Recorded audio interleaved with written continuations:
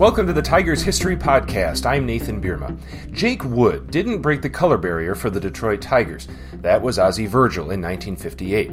Wood wasn't the first African American to play for the Tigers. That was Larry Doby in a brief 18-game stint in 1959. Wood wasn't even the first African American to come out of the Tigers farm system and play in the big leagues.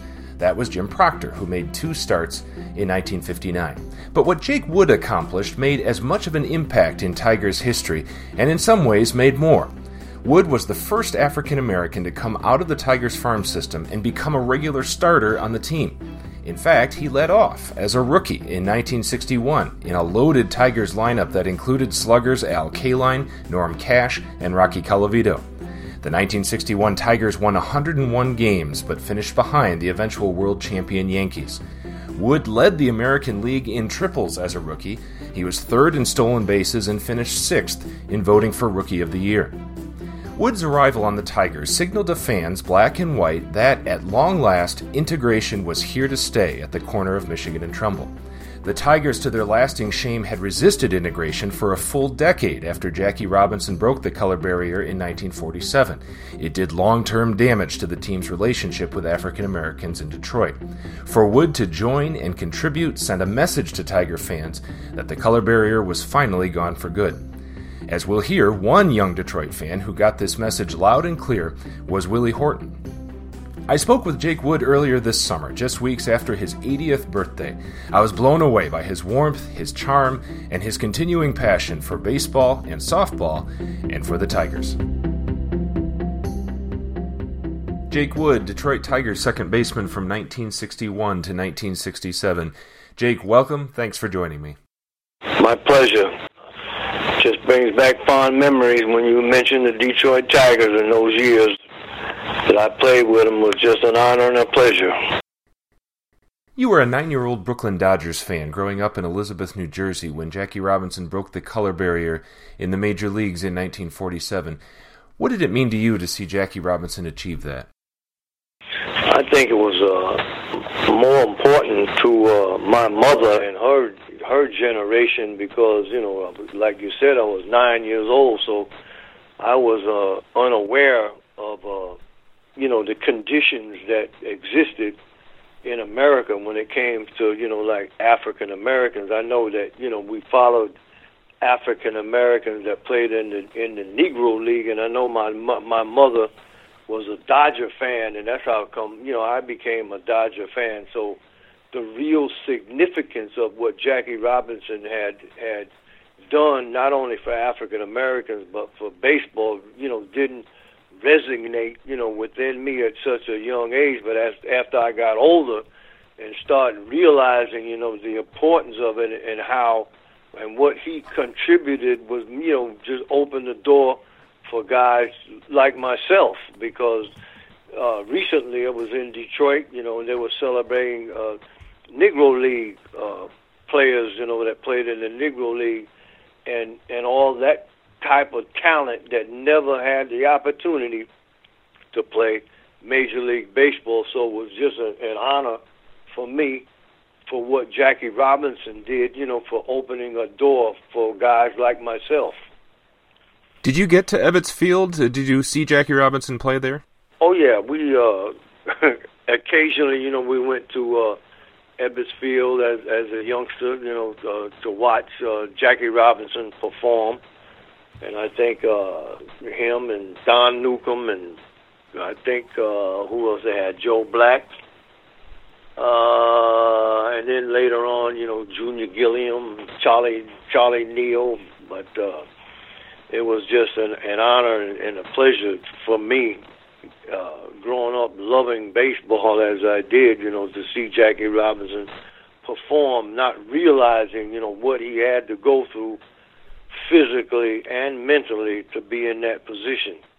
You signed with the Tigers in the winter of 1956. At that time, the Tigers had yet to integrate, at least at the major league level, and they were kind of dragging their feet on integration. Did that give you any hesitancy to sign with the Tiger system?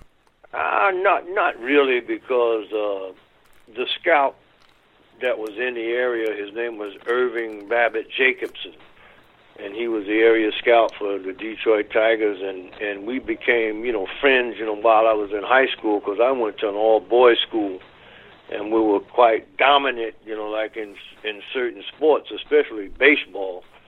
So there was, quite a few guys on our baseball team when I reached high school that were very, very excellent athletes that Rabbit was scouting, and I think he signed about 3 or 4 of them into the Tigers organization. But he took me over and mentored me.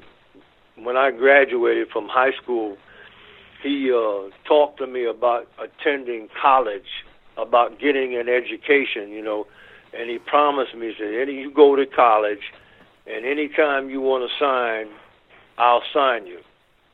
And I went for about a year and a half, and I just wanted to play baseball, and he kept his promise, and he signed me in 1957, and that's when my career started. So you arrived in Lakeland in 1957 for spring training. You had grown up in an integrated neighborhood, gone to an integrated school, and you said this was your first experience facing and experiencing segregation. What surprised you the most when you came to Lakeland? It was just a culture shock to me, to not be able to enter certain premises with the water fountains with, colored, white, and even, when we were in Tiger Town, when the rooming facilities was, segregated, because all the black players was in, we lived in, I guess, an old Army or Air Force facility. They had a big barrack, and all of us were, in one spot. But, we did eat together in Tiger Town and lunch and things like that. But once you entered into Lakeland, it was a different story. We couldn't go in certain locations. You definitely couldn't go in and eat anywhere or attend. You could go to a movie, but you had to sit, in a limited area. So I just wasn't, used to that because, like you said, I grew up in an integrated neighborhood, played with all types, Italian, Jews, Polish. We just played, and there was no such thing as, you couldn't go here, you couldn't go there. If it was, I totally was not aware of it until I reached Lakeland, Florida. So in 1959 in the minors, you were moved from shortstop to second base to make room for another star prospect. Do you ever look back at that and think maybe you were a shortstop all along or a second base where you belonged? Not really, because at that age, all I wanted to do was just play. And, someone is monitoring, your progress, and if they move me wherever, I would have went. The only thing I probably wouldn't enjoy was that being the catcher, because there was no way I was getting behind the plate. but from short to second, it was no issue, because you just wanted to play, just perform and do the very best that you could wherever you could, and make a contribution to the team winning. Well, let me ask you about your debut in 1961, opening day, your fourth at-bat of the day. You hit a home run, your first game in the majors, and you connected. I know you've replayed it a lot of times in your mind. Tell me about the pitch, where it landed, how you felt, everything. Well, very... I don't remember the pitch, but I know I hit it in the upper deck in Detroit.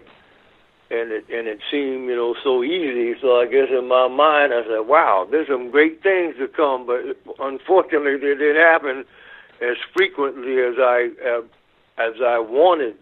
But the fact that, when you're out there playing the game and you can, make a contribution, and that's why you have 25 guys on the team, and you need them in the course of the season, and to do what you do, when you do it, how to do it, to come out on the winning side, that's all that matters. And I know I was very exuberant, because that was my first hit in the major leagues. It was quite, a thrill for me just to be out on the field and to just to do something to help the Tigers to win was all that I cared about. The fans gave you a huge ovation. I'm curious about the reception of the black fans. Obviously, they were eager to embrace an African-American star. Did you feel that embrace right away, or do you think there was any hesitancy on the part of African-American fans in Detroit based on the Tigers' track record of resistance to integration in the 50s? Well, I think the years after I left Detroit, because, being a Major League Baseball player and limited to, places that and being a young person, I didn't go that many places in Detroit, so I really didn't have any kind of a lot of interaction, like with African Americans in Detroit, just people that might have been, in the neighborhood. But I really felt, their participation after, when I go back to Detroit and elderly people come up to me and tell me, what it really meant to them for me to be out on the baseball field. And a lot of young guys, they're middle-aged now, tell me, what an inspiration it was to see me out on the field, and the inspiration they got from me playing with the Detroit Tigers. And nobody never told me that, when I was playing, but this is after the fact, and it just made me, feel very, very, inwardly very good that I could have a positive an effect on a generation of people who were denied, the fact that, they just couldn't go to a baseball game to see someone, like them. You were a pioneer because you were the first player to come up through the system and become a regular starter with the Tigers, but you did have other African-American teammates. Bill Bruton came over in a trade in the offseason. Bubba Morton came up a few games into the season. Did it help that you weren't isolated on that team? Oh yeah, because, when I look back and the fact that, there was limited to how many African Americans you came in contact with. But my respect goes out to the Hispanic players, because I remember, even in the minor league system, I remember I think the Tigers had one Hispanic player in their whole system. And as you played different teams, you might have seen one here, one there. And the very fact that these young men come from another country, another culture, and could not speak the language, that's what I call difficulty. Because, when I would go to different cities and things like that, even in the major leagues, the society was a little different, so people, African Americans used to embrace, Bruton and Morton and myself, and we had interaction. But Hispanic players, they were really, really isolated. And I give my heart out to those guys, because I really, really didn't realize the effect that it had on them, because you were there and you alone. Nobody to talk to, couldn't adjust to, the language and the culture. But they excelled. They exceeded. Now, when you look at Major League Baseball, what do you see? A whole lot of Hispanic players. So I give them absolute credit for what they went through, more so than myself. That 1961 team was one of the great Tigers teams of all times, 101 wins in the pennant race right until the very end.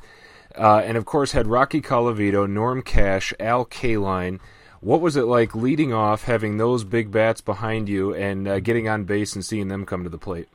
Oh yeah, it was quite a joy, because and I laugh sometimes, because if I people used to say I could run and things like that, but the one thing I couldn't figure out was how to steal first base, because first base maybe we won more games, but, once I got on first base, the chances of me scoring was, very high, like you said, with Kaline, with Bruton, with Colavito, with Cash.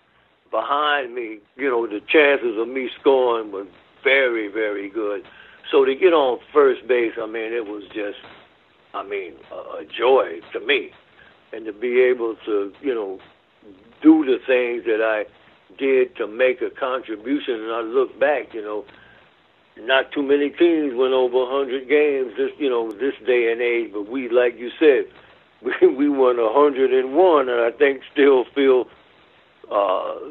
stayed 8 games behind the Yankees, so you can imagine what type of organization the Yankees had.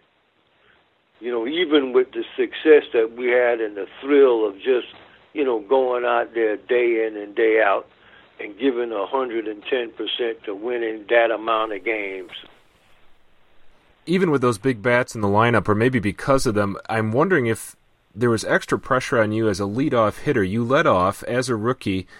You played 162 games. I assume you led off all of them. Did you feel extra pressure coming in as a rookie and being the leadoff hitter in the lineup? No, not really. I think the biggest pressure that I felt, because I, also led the league in strikeouts, and I had 141. And my thing, because sometimes it can get, in your head, was to make, contact. And I look back now, and just like when you do anything, it's being able to adjust to, the situation or the pitcher. And if I could have learned that, like at a young age, and maybe I would have done better at, getting on base and making contact. But the biggest thing was, if they had scouting reports on me, they fulfilled them, because they used to throw certain pitches and I just couldn't hit them. You've written that one of your great memories was going to Yankee Stadium, the first time the Tigers went to New York, and you had family and friends there. Who was there, and what do you remember about that experience going to Yankee Stadium near your hometown of Elizabeth, New Jersey? Well, I think they had a couple busloads, but the big thing was, my mother and my father and my sisters and brothers, and a couple of my aunts, were very, very close to me. To see them at the ballpark and to cheer me on was just heart-rendering to me, to know that what they had gone through in this society, like you say, as an African-American, and to come to see me play in, a monumental place like Yankee Stadium was, I just cannot explain what it meant to me and for them to see me out on that baseball field. And you had 2 hits that day. I was looking at the stats. You had a stretch of 12 games where you had 2 hits 9 times, and that was the 9th. So you were red hot when they saw you. I don't know about red hot, but maybe I just don't remember, like the games itself, but, just to participate, and stand, like growing up and being a Dodger fan and knowing, the competition that the Dodgers had against the Yankees, and the Yankees, because I always used to, wonder how a team like the Yankees in that particular era, and, like the Boston Celtics, like in baseball, how does a team like that dominate, year after year? And when you get out there on the field and you see when you're participating against these guys, and it's just that they didn't exhibit any more talent, but they knew how to play the game. They knew what to do, when to do it, and how to do it in certain situations to allow them positive results. And when you go out there, because like you said, Norm Cash had outstanding year, Rocky Colavito, K-Line, but when you look at the Yankees, Mickey Mantle, Yogi Berra, Moose Skowron, Roger Maris, all of them. And Elston Howard, Whitey Ford, they did whatever was necessary, and that's the difference between, a team winning and losing. Just, executing things at the right time. You try to teach young guys like right now, learn the game, because once you learn it, it's relatively simple. But you got to just execute certain things at certain times so you can put your team in positive results. And part of what made that 1961 season so incredible was that it seemed to come out of the blue. The Yankees had won the pennant the year before, had won several pennants in previous years. The Tigers hadn't contended seriously for a long time, had won 71 games in 1960, and all of a sudden it all clicks. You were in first place, as I mentioned, till about, for most of the season, about late July. When did you know as a team that you could contend with the Yankees for the pennant that year? Well, you really, day by day, you really don't think about, at least I didn't, you just go out there and you try to win at all costs, like every game. And then I think it really dawned on me, I think, when we went into New York in September. And I think we were a game ahead or a game behind or whatever. And I think we lost, 8 in a row after that. After we left, when we left Yankee Stadium, I think we went to Baltimore, Boston, or whatever. And by the time we recovered, we were 6 or 7 games out. But I mean, during the course of the year, at least I did, think about what place you're in, this, that, and the other. But you just try to perform, especially when you're on the top of your league, to win as many games as you possible and don't give away any. And I don't think, during the course of the year, I don't remember, just giving away any, because, when you start giving them away, even early in the year, they become they bite you in the behind, and, in the latter part of the year. So the fact that, I don't think, was on our mind, constantly that we're in first place or second place, or just day by day, just doing what what to do, how to do it, to come out on top. That sweep in New York, Labor Day weekend, was so painful. All of those games were close, very competitive, and yet you ended up dropping all 3, and that triggered another bigger losing streak. Right. After the sweep, you guys weren't mathematically eliminated, but did it feel at that point like the pennant race was over? I guess not over, but it was just like you said, when we lost those 3, and I think we went to Baltimore or Boston, I think we're still in a fog, from those defeats, because like you said, they were close and they were competitive. And by the time, just like you get into you're daydreaming, and then when you open up your eyes and you look, man, we lost 7 or 8 in a row. So it's not just like you just came out of it and just, let's start all over. It's just something just like if somebody hit you in the jaw and you're in a fog for about a week, and then when you wake up, you look, wow, what happened? As painful as that road trip was, there's a great moment at the end that I want to ask you about. After a 1-8 road trip that virtually ends your playoff hopes, you return to Willow Run Airport, I believe in the middle of the night, and there's a huge crowd of fans gathered there to greet you, to show appreciation for the season. How surprising was that, and describe that moment and that response you got from them?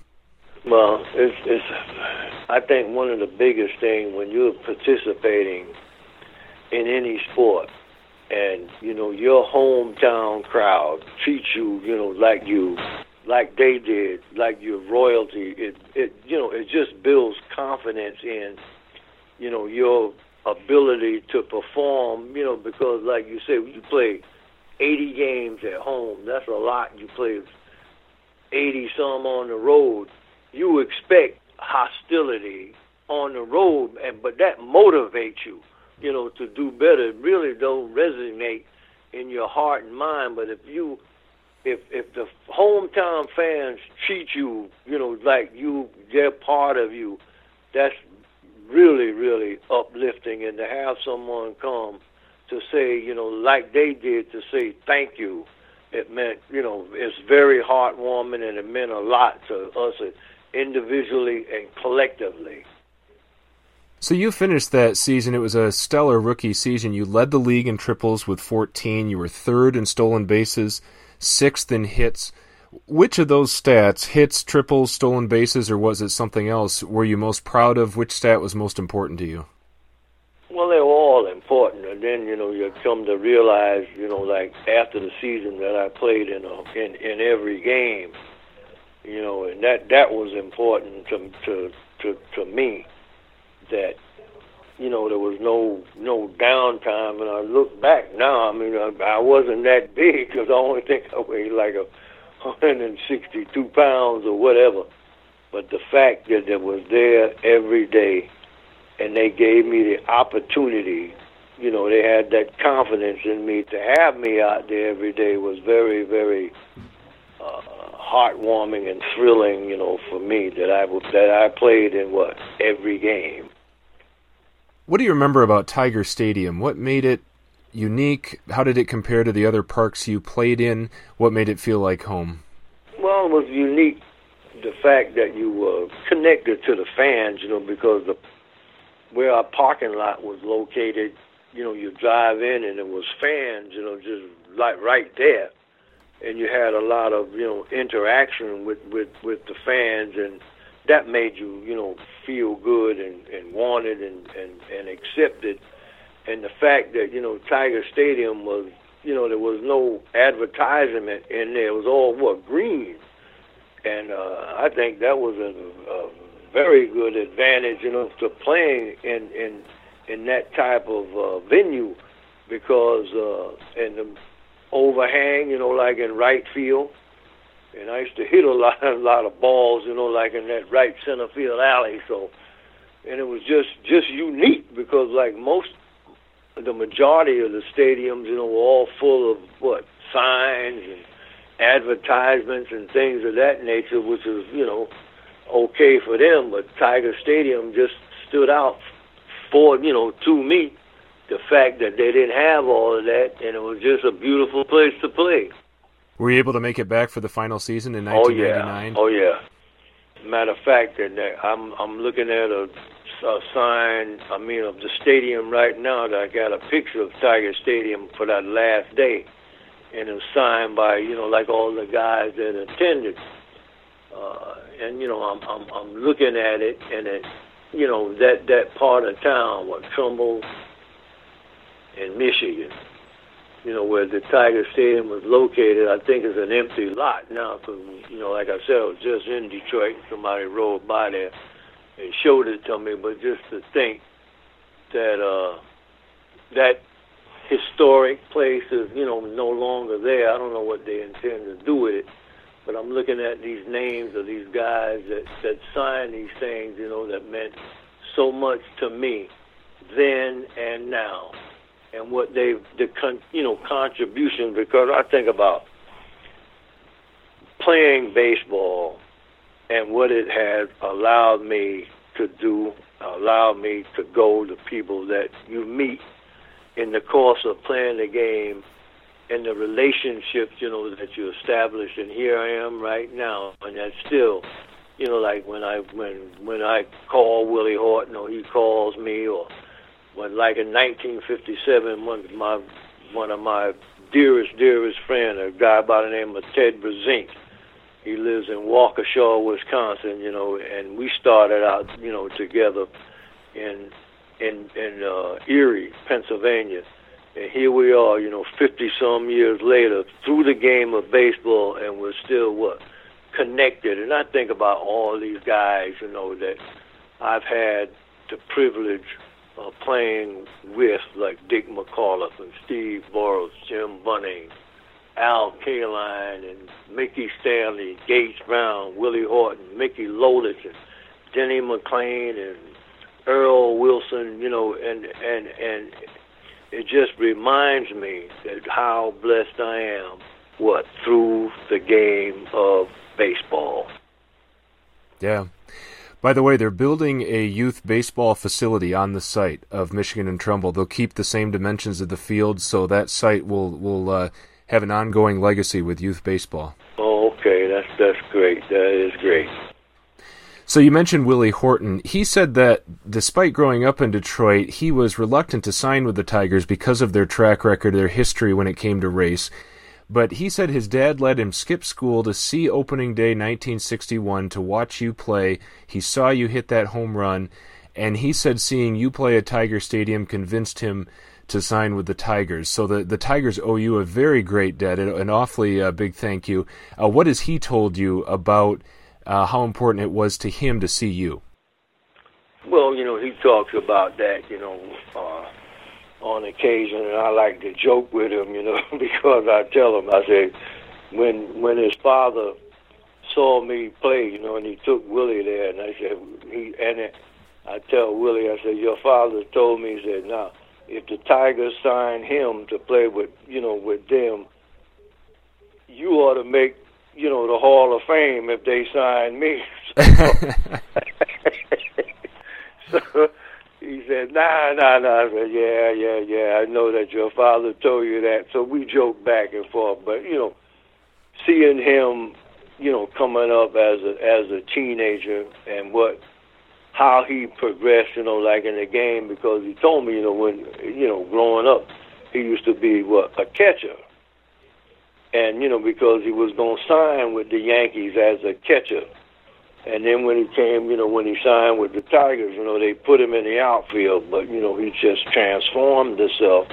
And I look at him as a teenager, and I look at him now, not only what he contributed, in the game of baseball, but what he's still doing in trying to, help the youth and unify people.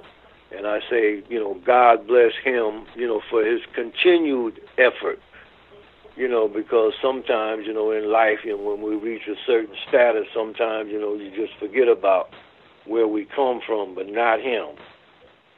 And I give him praise and I honor him for that, for his dedication, not only to baseball, but to people in general. Absolutely. He came up in 63. He played a little bit in 63 and 64, was a regular starting in 65. When he first came in, were you able to mentor him? What advice did you give him? What advice I gave him? Or was it the other way around? It should be the other way around. Just one thing, just like it's one thing to have, when you look back over the course of, in any sport or anything that you get yourself involved in, it's one thing to have the physical ability to do something, but the most important thing is, your mental outlook. Because baseball, to me, is a very, very humbling sport. When you realize the fact that, if you get 3 hits out of 10, you're a good hitter. What do you do those other 7 times? What do you do when, your teammate makes an error? Because I guarantee you going to make them. So not only, the physical part, but the mental part. Sometimes, you're a hero. Sometimes you're a GOAT.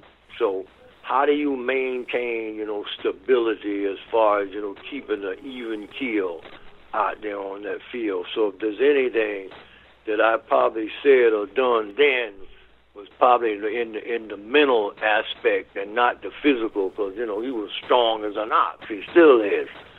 So, trying to, teach him something that I probably couldn't do, but, when you endure baseball, day in and day out, it can wear you out mentally.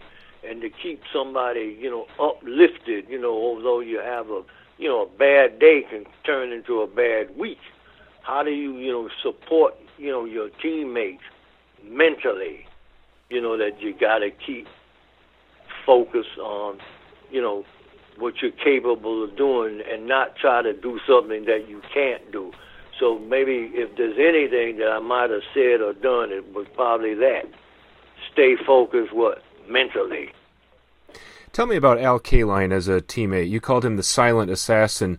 Was he able to be a leader on that team? How was he able to be a leader despite his quiet demeanor? By his performance, and his actions out on the field, his grit, his, just determination. And you could see it, in certain personalities. They don't have to say anything. It's just what they do.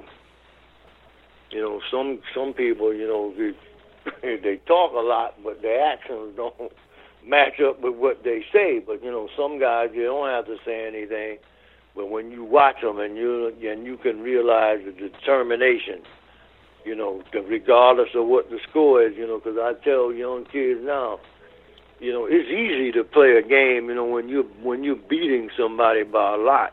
But you watch those guys, when you get way behind, because once, even though, somebody's beating you by a lot of runs, if you got one out left, there's still a possibility that you can win. And when you have that type of motivation, that's what guys like Kaline had. You don't have to say anything, but you watch them out there on the field and their, desire and determination, to give 110%, and that's all you expected. That's what he did. Another big bat, a very different personality, was Norm Cash. Let me ask you about him. You saw that great season he had in '61, and you also talked about some lighter moments that you had with him behind the scenes. How did he lure you into his mongoose prank? Oh, shoot! When I first came down to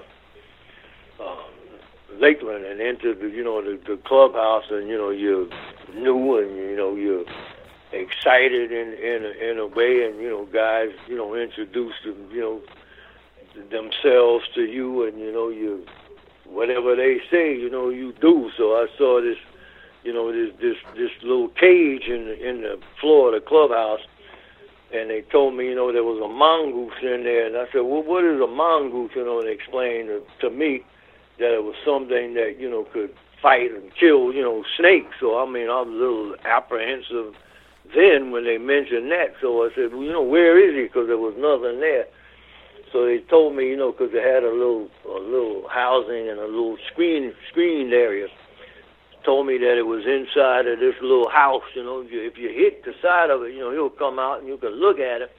I wasn't fearful that the fact, that it was in a cave. So I touched the side of this thing, and this fur thing hit me on the side. Hey, man, you talking about somebody howling and jumping? Because I thought he had gotten out and bit me. So it was quite a joke. Well, so you played with the Tigers through 1967 and then were sent to the Reds. The Tigers had that close finish in 67 and then won it all in 68. How tough was it for you to see your former teammates achieve that, and you could only watch and couldn't be there with them for it? No, it wasn't tough. I was happy for them. Whatever they achieved, and you played with these guys, Dick McAuliffe and Don Word and Gates and Willie and Denny and Mickey Stanley and Lolich and them guys. I wasn't resentful. I was happy for them, for the opportunity they had to go to the next level. So to me, I didn't have any type of resentment. I wasn't there, physically, but mentally, even now, when I still root, for the Tigers. I don't like to see them lose, but it's still, they got to still have, they hold a place in my heart. They will always have a place in my heart, and to see them succeed, it'd be a joy for me, because I know what it means to go out there, every day and perform, because you can't tell me that when them guys put that uniform on that they don't want to win. They want to win with all their heart and soul. It don't work out sometimes like it isn't working out for them in a positive way now.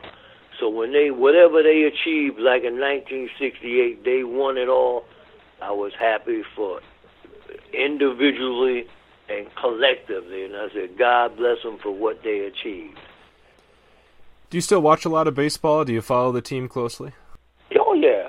Every day I look in the paper or, get the news or whatever and look and see what the Tigers have done. And I just wish them the best. And I just pray that they have a 15-game winning streak so they can get on top.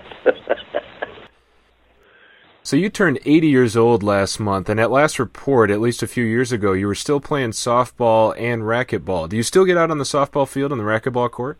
Oh, yeah. We matter of fact, last week we were in Roanoke, Virginia. And matter of fact, I'm looking at this here.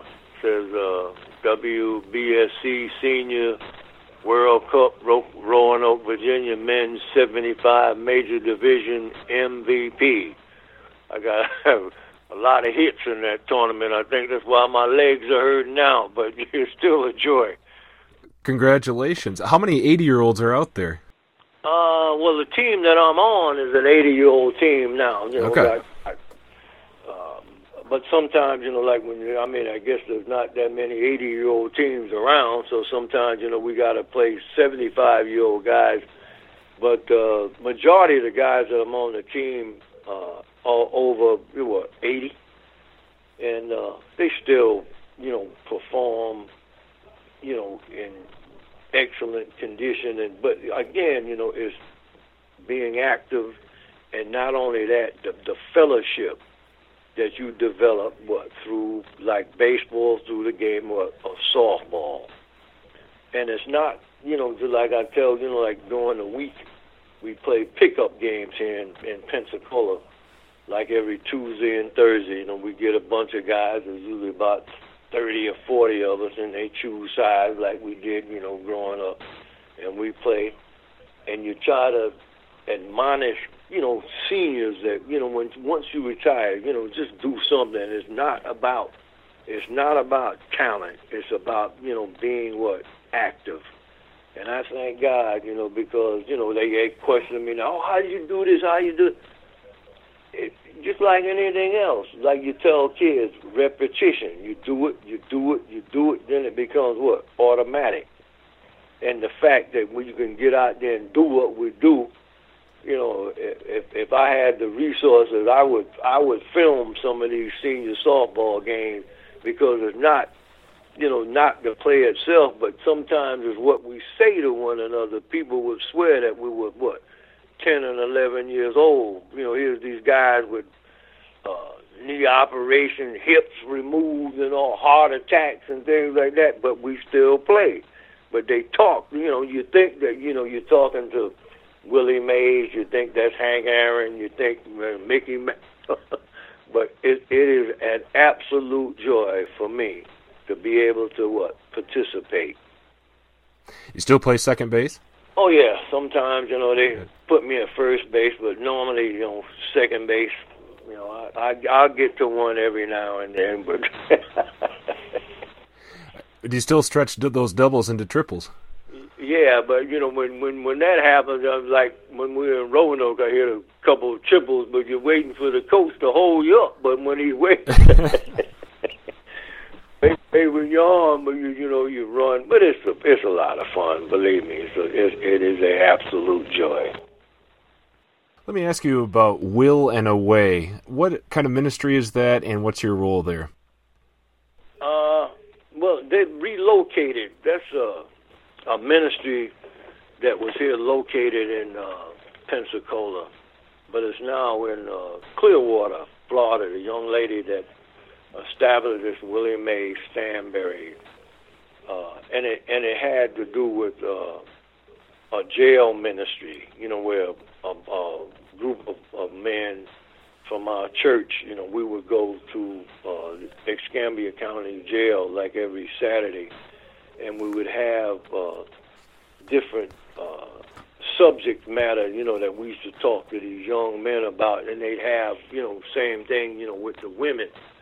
They would go, and that was what the Will of the Way was all about, with a certain subject, we would talk about, like, what is fatherhood and self-esteem and forgiveness and things of that nature to try to get, even though these young men were incarcerated, to get them on the right path, the right thought process about, the gifts that they have, and utilize them in a positive manner. And I used to, enjoy, going up there because it's like, it's giving back to, the community, because I know how valuable it is for, seniors or anybody, to talk to youth about, about life issues. It's not about, gaining stuff and materialism and things of that nature, but, just living a life according to what? The will of God. And that's what the Will and the Way was all about. Do you still get to Lakeland for spring training each year? Yeah, I usually go for, they invited me to a fantasy camp, like the end of January.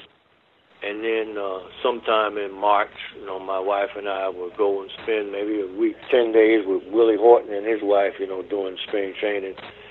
And that's always a joy, any time, I get to walk out on that field, and you look around and the difference between now and, 50 years ago is such a major contrast, because of the equipment and the things that they can utilize, to hone their skills, and just say, I don't see how anybody couldn't love playing baseball. What kind of conversations do you have with current players? Of course, when they're so young, they don't know all the history. I know you spoke with Austin Jackson before his rookie year, and I guess he knew your name, but he didn't really know your story. What's it like connecting with those players? Oh, a joy, because some of them, because Willie Horton is usually the one, that says, I was the first African American, to come through the Tigers organization, back in 1961, such and such, because most of them, and when I say all of them, hey, they weren't even born then. And I say, what's the humility that they exhibit when they say, thank you for, not only my effort, but the guys that came, during that era and before then that allowed these young men to even be out there. And when they say thank you, that means what? A lot to me.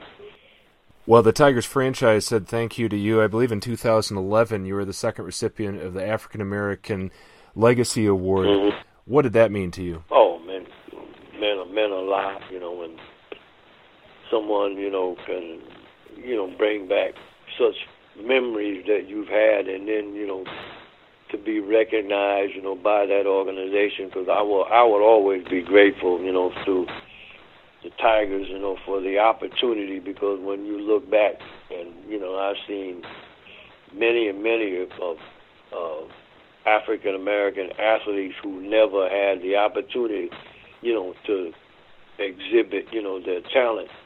So the fact that they gave me that opportunity, is just a blessing to me, and I will always be, grateful for being, because to me there's no greater institution than being a professional baseball player, and I, like I said, I'm just blessed for that opportunity, and that's all anybody would require in life, was just having an opportunity.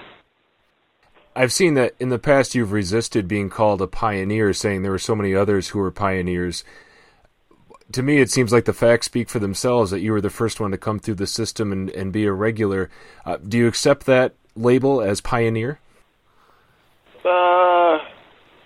In a way, but, it's one thing, I know, looking back, I might be a pioneer, for the Tigers organization, but, I look at, Jackie Robinson and Larry Doby and those guys and what they had, not only physically, but, I just cannot imagine the mental aspect of what Jackie Robinson went through to achieve what he did. and I will, always, because I look at him, heck, he was a young man when he passed away. I was about 50 years old, and you look at, just to be, a competitor and not be able to fight back, but he did it in a manner, that if he didn't do what he did, we wouldn't even be having this conversation, but he did it. And I would always be, grateful for what he achieved, not only on the field, but off the field, and what he represented in this society. So to me, he was a pioneer. They may, recognize me for being, a pioneer for the Tigers, but I wouldn't even exist without what he did, Jackie Robinson.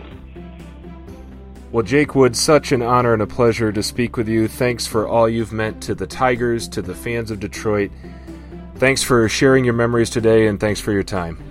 Thank you for having me. God bless you. Jake Wood, Tigers second baseman in the 1960s, American League leader in triples in 1961, and reigning MVP of the WBSC Senior World Cup Men's 75 and Older Division. How about that? You've been listening to the Tigers History Podcast. I'm Nathan Bierma. The Tigers History Podcast is not affiliated with the Detroit Tigers or Major League Baseball. Follow us on Twitter @TigersHistory. And join us next time for the Tigers History Podcast.